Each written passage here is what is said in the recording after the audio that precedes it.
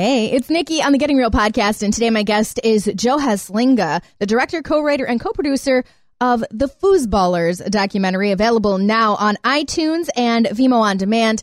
If you want to check out a great documentary about something that you probably had no idea was a huge sport, then you got to check out Foosballers. Joe, I really, honest to God, did not have any idea how huge foosball really is. Yeah, we never knew that, pro foosball existed. We all played when we were growing up. We'd see a foosball table, but we kind of Googled pro foosball as a joke, thinking it might be funny, and we went deep down this rabbit hole and discovered not just a pro sport that nobody knows about, but some super interesting people, colorful characters who all play the game. The thing that was really interesting to me is the passion behind it, because like you say, it's a game that you played in your basement with your friends in high school. It's not something that you would ever think of making a career out of, but it was huge in the 70s. Yeah, in the 70s, they had $1 million pro tour, which blew us away. We had no idea. But I guess in the 70s, they had everything. Bowling was huge on TV, and putt-putt was on TV. So, it makes no surprise that, pro foosball would be a thing. But yeah, there was people who used to drop out of school and quit their jobs and join the pro tour, and you could win, believe it or not, like $15,000 to $20,000 at a foosball tournament. Wow! They were giving away cars, and you get a Porsche or a Corvette, and it was on the rise, and it was going to be, they were thinking it was going to be bigger than tennis and golf at the time. But then something happened. Yeah, well, the coin-op industry as a whole kind of changed a lot when video games came around. So the company that was sponsoring the Pro Tour and really the driving force for professional foosball collapsed in the early 80s. So it left all these players without a source of income, without, a way to survive. But with foosball, and like anything, there's this passion that people have. And while a lot of the people quit in the 70s, there was still a small group of people that continued to play.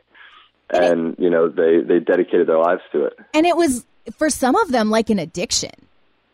Yeah, I would say for most of them, it's an addiction. And for us, it became an addiction. There's this obsessive quality to it because it's such a delicate game. It's hard to perfect.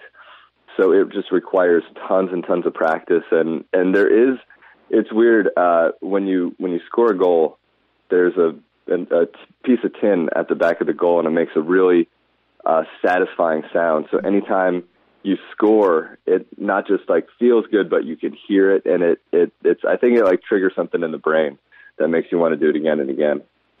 And the interesting thing is, so it was huge in the 70s, and then in the 80s we saw it drop off, but we're seeing a little bit of a resurgence of the game.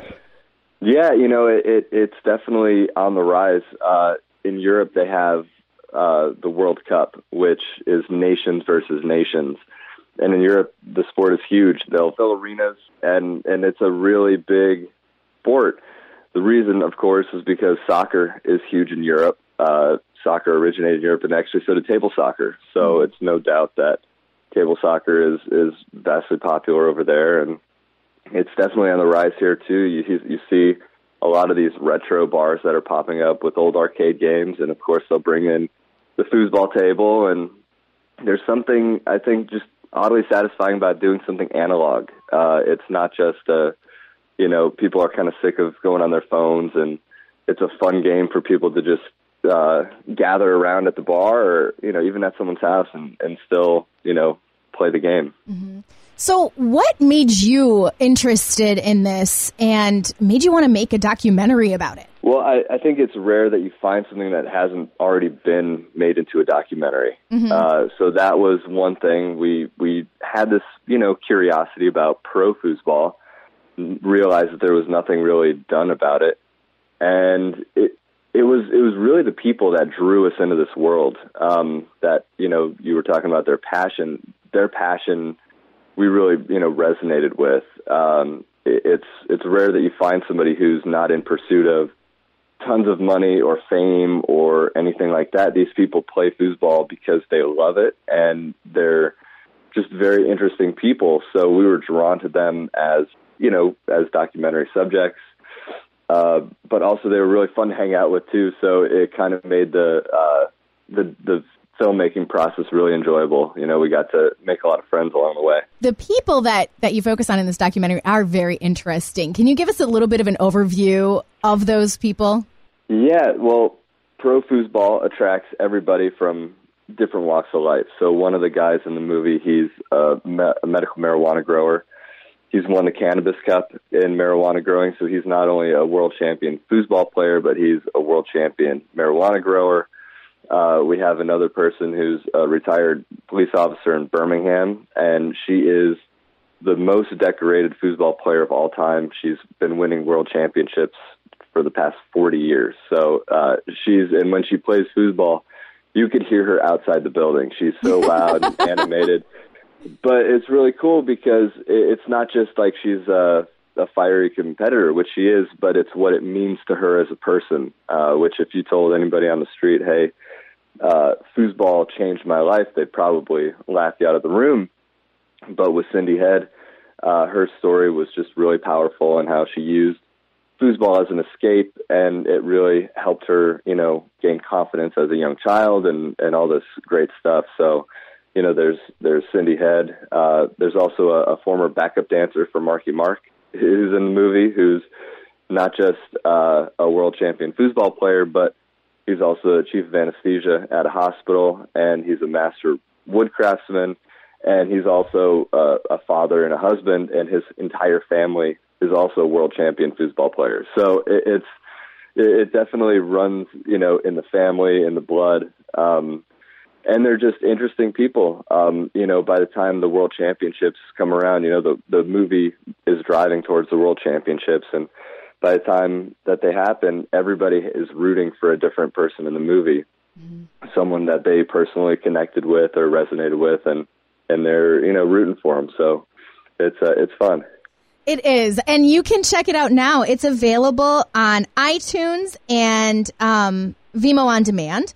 And if you want to check out the trailer, you've got to see it in the description section of the podcast. You'll be able to click on it and watch that. It is definitely something I never thought was as huge as it is. So it's really interesting to check out the movie and to, you know, just learn about the sport of foosball, because I guess I never really thought of it as a professional sport. You know, 99.9% of people don't consider it a sport, and we didn't either.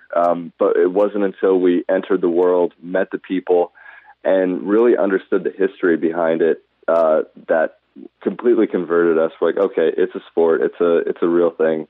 They've been doing world championships since the 70s, so it's not like a new thing that just popped up and they're like, okay, we're going to call this a sport. Like, it's been around for a long time. There's rules. There's international competition. It's a real thing, and it's really fun to kind of go down the rabbit hole in the form of a documentary. Yeah, and it's definitely cool to check out. Joe Heslinga, the director, co-writer, and co-producer of Foosballers, thanks so much for taking the time and talking with me about this today. Like I said, you really opened my eyes to something I didn't even know before this, and I love that about documentaries. Oh, that's awesome. I'm glad you liked the movie, and thanks for having me on. I appreciate it. Foosballers is available on iTunes and Vimeo On Demand, or you can visit foosballersmovie.com for links to each and to check out the official trailer. The official trailer will also be linked up in the description section of this podcast. Foosballers takes a deep dive into the underground world of professional table soccer as it follows 6 of the game's top players as they prepare for the Toronto World Championships. Check it out today.